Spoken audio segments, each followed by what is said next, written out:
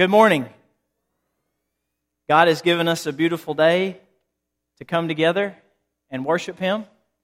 And we are thankful that we can be in this place as one body of believers. We're thankful for this special day of resurrection when our minds go back to that empty tomb and the victory that our Lord Jesus had over death, giving us hope of resurrection someday and life eternal in God's presence.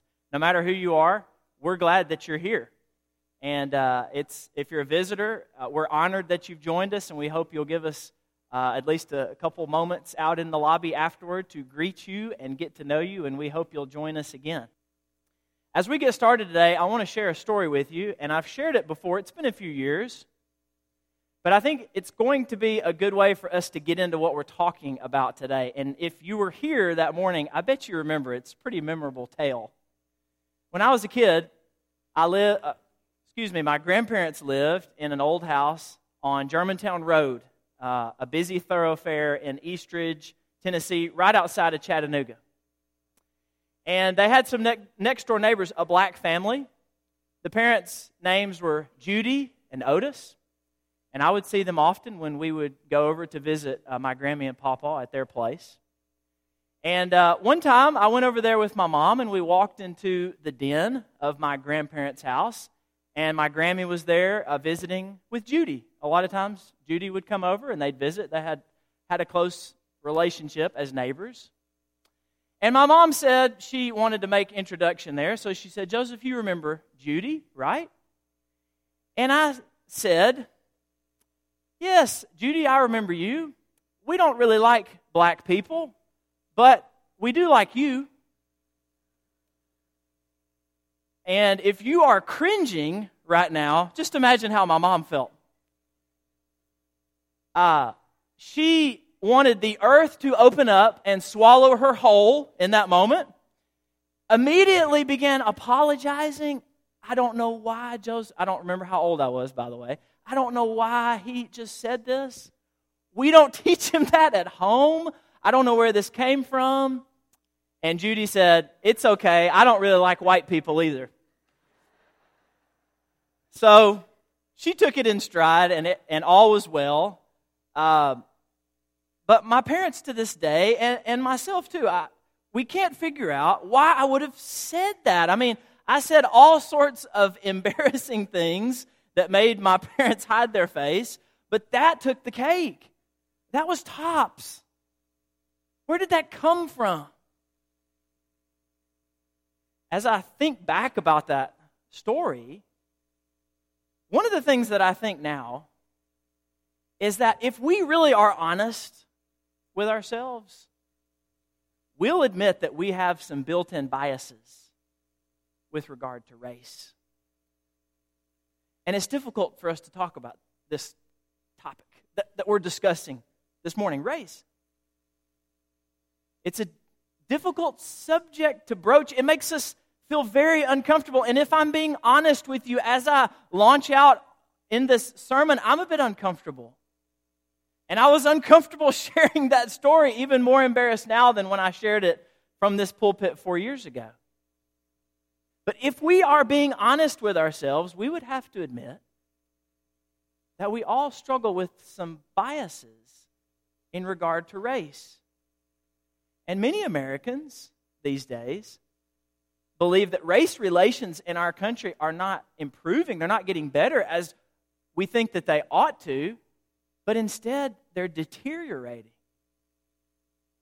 In a Gallup poll taken just last year in 2017, 42% of Americans surveyed said they worry a great deal about the nation's race relations. That's close to half, and it's the highest percentage since Gallup started asking that question 17 years ago.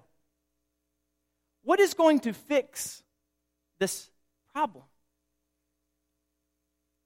We have a problem inside of us and outside of us in our country, and you only have to flip on the evening news to know that race relations in our country are under duress. What is going to fix this? You got all kinds of solutions and policies proposed in order to help us heal as a nation. from racial divides in the past. What is the solution to this problem? Well, as people of faith, as Christians, our answer, in short, is the power of God's Word. The power of God's Word. Amen? It's the power of God's Word that's going to fix this problem. Christians are not primarily concerned with policy, even though there may be some policies that can help us heal racially as a nation. We know that there is great power in the Scriptures and in God and in the gospel. And if we put our faith just in a policy or two, that is like slapping a Band-Aid on a deep wound. It's not going to do the trick in the long run. And we know as God's people, as people who love the Lord and His Son Jesus Christ and have great respect for His Word, that the changing of hearts and minds by the gospel, that is what's going to fix this problem at its root. That is going to provide the salve that will begin to heal this deep wound. So we as Christians are not about saying, yes, this right-leaning policy or yes, this left-leaning policy is going to fix it. We are saying at the root primarily, this is a problem of the lack of God's Word. And God's Word hasn't taken root in the hearts of our people. This is the source of the healing. And by the way, this whole topic, race relations, has been, I think, falsely judged as a quote-unquote liberal issue or progressive issue. This is a gospel issue. And we don't allow our political system to determine right from wrong. We allow that to come from God's Word. And so I don't care if it's a conservative issue or if it's a progressive issue, if it's a Scripture issue, if it's a gospel issue, that's what we need to be talking about. So we're not primarily concerned with what the politicians say. We're concerned with what the Bible says because we believe the Bible is what's going to give us the ultimate answer. And the Bible declares that all humans regardless of ethnicity, have descended from Adam and Eve. Adam and Eve are the father and mother of all humanity, and every nation has arisen from them. And what's more, Genesis reveals that because we have all come from the same ancestors, we all share in the exalted status of being made in the image of God. Black, white, Latino, Asian, we all bear His likeness. And so racial discrimination and racism must arise out of the curse of sin. If it wasn't present before the fall, it must have come about as a result of the fall. If it didn't come from above, it must have come from below. If it didn't come from God, it must have come from the devil. And our spiritual ancestors knew this. The early church knew this. We have clues in the New Testament, in the book of Acts, that the early church was a diverse community. I'm thinking about the Ethiopian eunuch who was baptized by Philip in Acts chapter 8 along that road. We talked about that. Keith Parker talked about that story last week. This gentleman from an ancient African kingdom south of Egypt was most certainly dark-complected. And in that moment, when he was baptized into Christ, he became every part my brother in Christ, despite the fact that the color of his skin was a little different. And I think about the church in Antioch, and the writer of Acts breezes through this, but don't miss the list of leaders that occurs at the beginning of chapter 13, which includes Simeon, whose nickname actually means dark or black. So there in the early church, there were people of all different ethnicities, different skin colors, serving part of one body. They recognized that the reconciling work of Jesus Christ broke down every wall of hostility, every barrier, and they were one. And you know what else? Our more recent spiritual ancestors recognize this as well. When the Restoration movement swept through this county in the early 1800s, and a church of New Testament Christians sprang up just right down the highway in the Old Salem community, the believers embraced radical racial integration. To them, it was just a natural outworking of obeying the gospel. From its founding in 1834, the congregation was comprised of both white and black members. And mind you, this is in the South, before the Civil War, in a county that decided to secede from the Union before the rest of the state of Tennessee, before the Emancipation Proclamation declared all slaves to be free.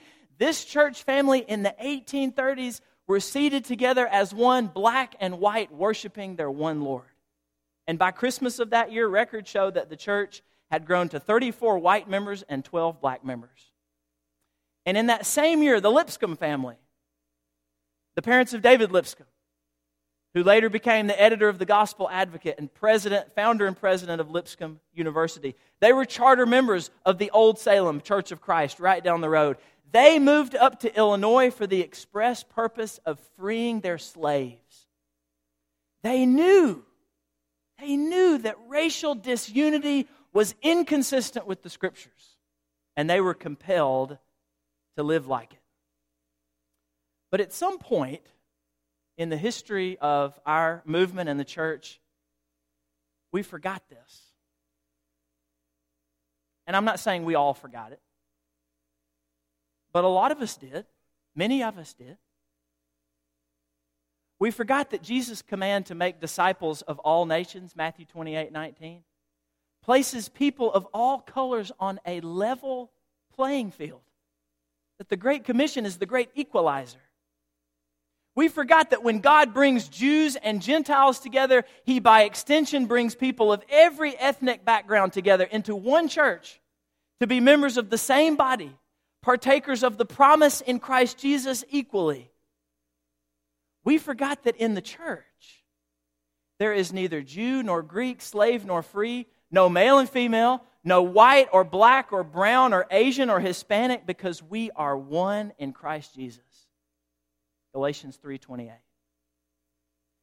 Now, I say that we forgot because of the overt racism that is well documented in churches of Christ in the early 20th century.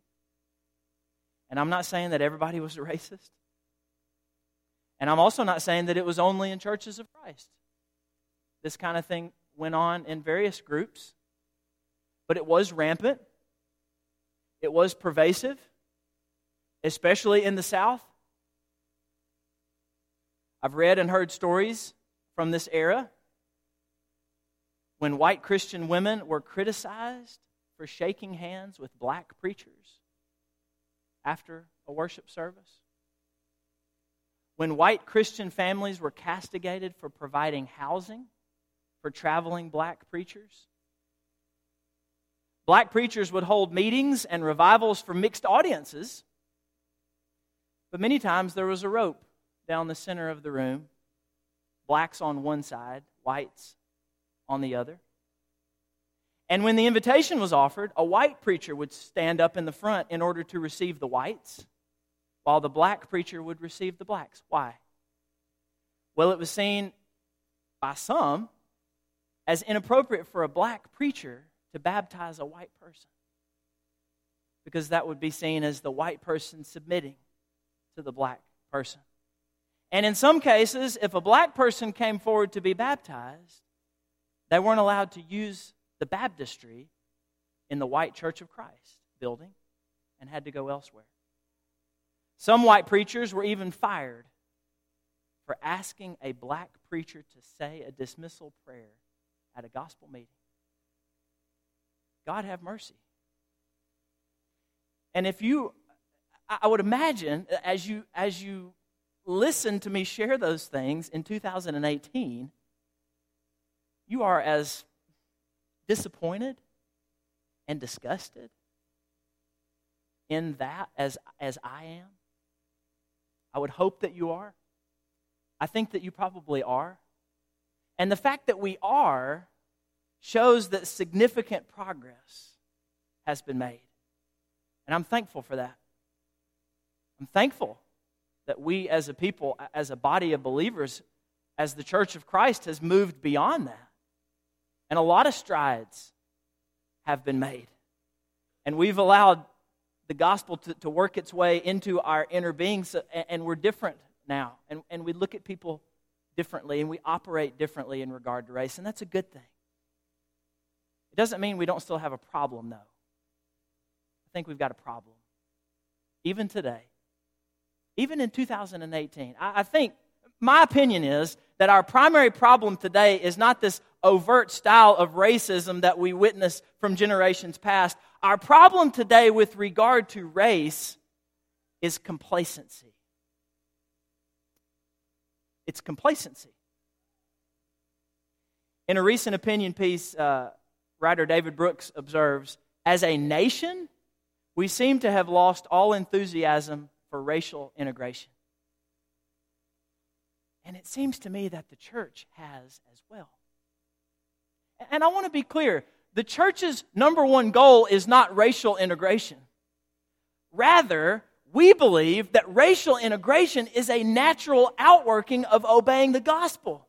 And when we obey the gospel, this is something that just sort of organically ought to happen, that we come together to worship our one God with people who come from different backgrounds with us, who look different from us, who in some ways act different from us. We are brought together as one family. And I don't see that happening. And it hasn't happened for some time. In 1963, Dr. Martin Luther King famously said that 11 o'clock on Sunday morning is what? The most segregated hour in this nation. And we might adjust that to 10 o'clock, because that's when we meet for worship. But I think in 2018 that remains true. In many ways, we still have two brotherhoods in churches of Christ, with some exception. And of course, if you're a white person going into a predominantly black church, you're not going to be, rejected. And if you're a black person coming into a predominantly white church of Christ, you're not going to be rejected. I'm not saying that's going on. But in our brotherhood, we still, to a large degree, have two different fellowships. In our county, we do. We have predominantly white churches, predominantly black churches. One black Church of Christ preacher put it this way, and I agree with him. We don't know each other because we don't associate with each other. And we don't associate with each other because we fear each other. It's nothing but a vicious cycle that comes from the pit of hell. If it didn't come from God, then we know where it came from. He's exactly right. And maybe you say, well, I recognize that we are one church, but shouldn't people go to church where they feel comfortable? I mean, we all know that we're part of the same body, but isn't it okay that there's a Hispanic church here and an Asian church here and a mostly white church here and a black church here, and people should go where they're comfortable even though we recognize that we're part of one body? I used to think the very same thing. But I don't believe that anymore. And for a couple reasons, I don't believe that. First of all, we don't see in the New Testament Jews and Gentiles, who were two different ethnic groups, forming different churches. That option was never on the table. It was never even entertained. It was understood. It was assumed by Paul and the other early Christian leaders that Jews and Gentiles, if they found themselves in the same community, then they would be a part of the same church. Paul never proposes that because you're having problems getting along, because Jews look down on the Gentiles or because Gentiles resent the Jews, and boy did they have problems.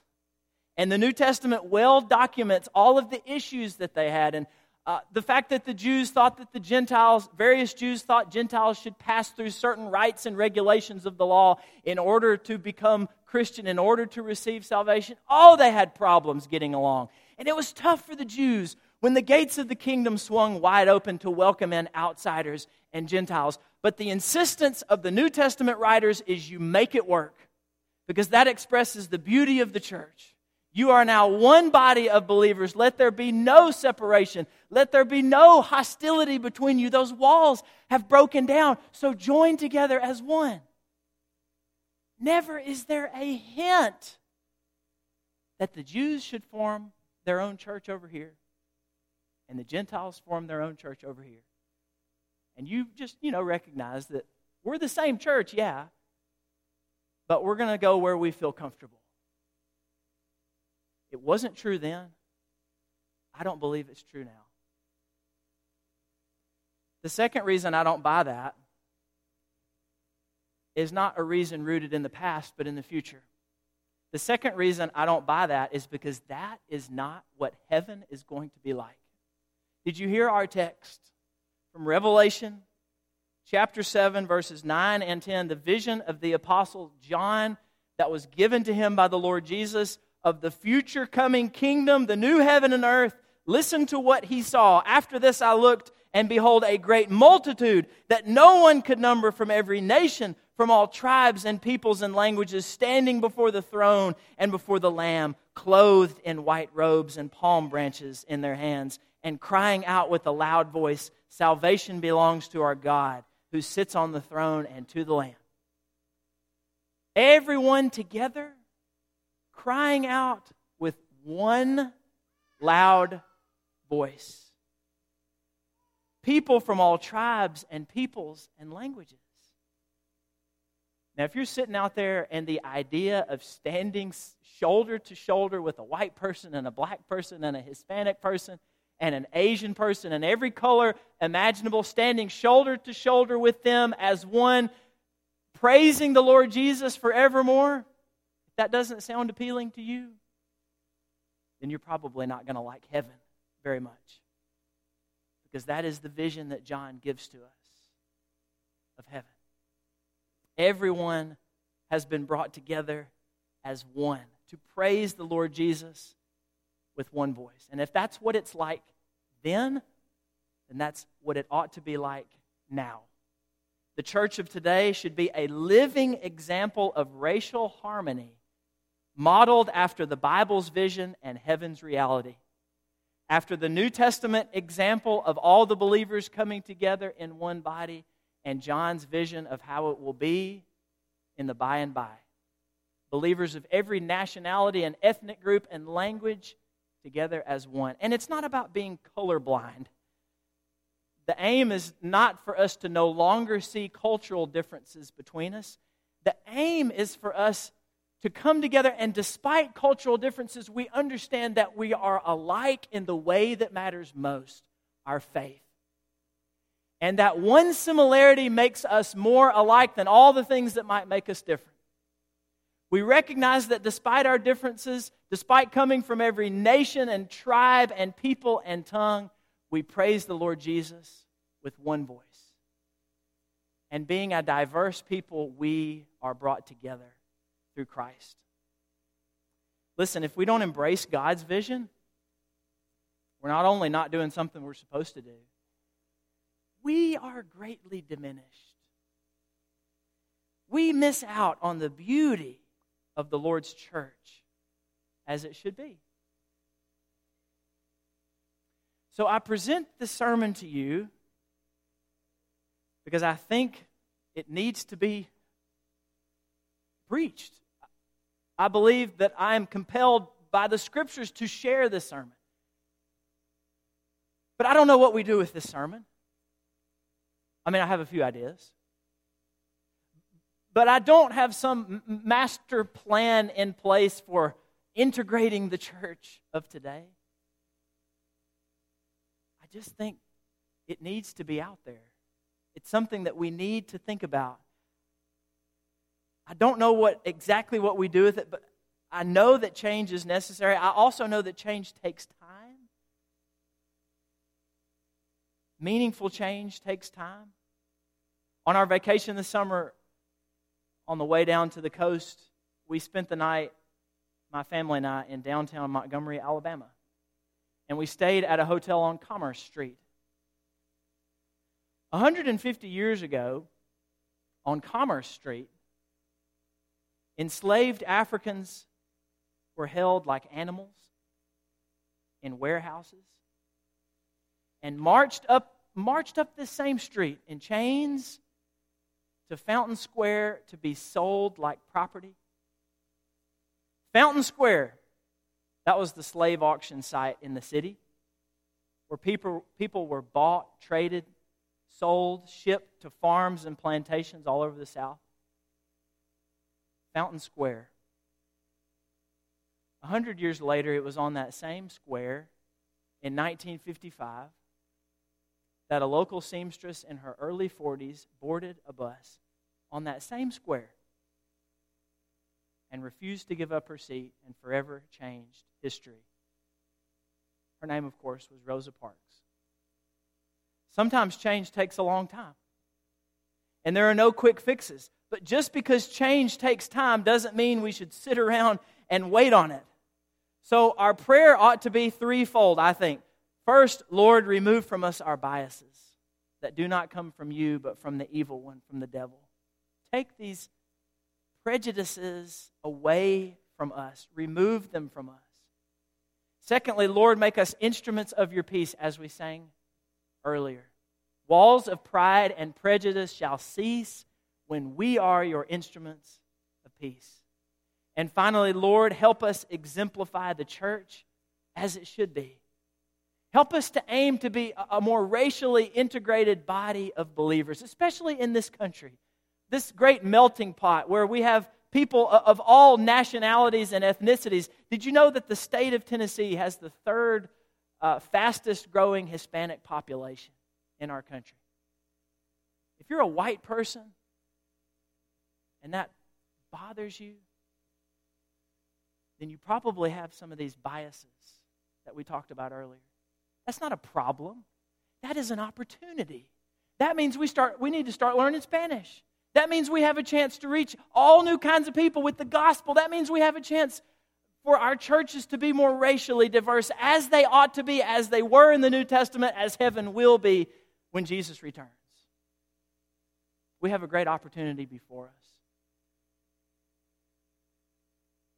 And so we want to, and that may remind you of our series about restoring the early church. Lord, help us exemplify the church as it should be. That's where I'm going to leave it today. But today, as we do every time we get together, we want to sing a song of encouragement. This song is a reminder to you that the invitation to receive life and salvation from Jesus Christ is always open.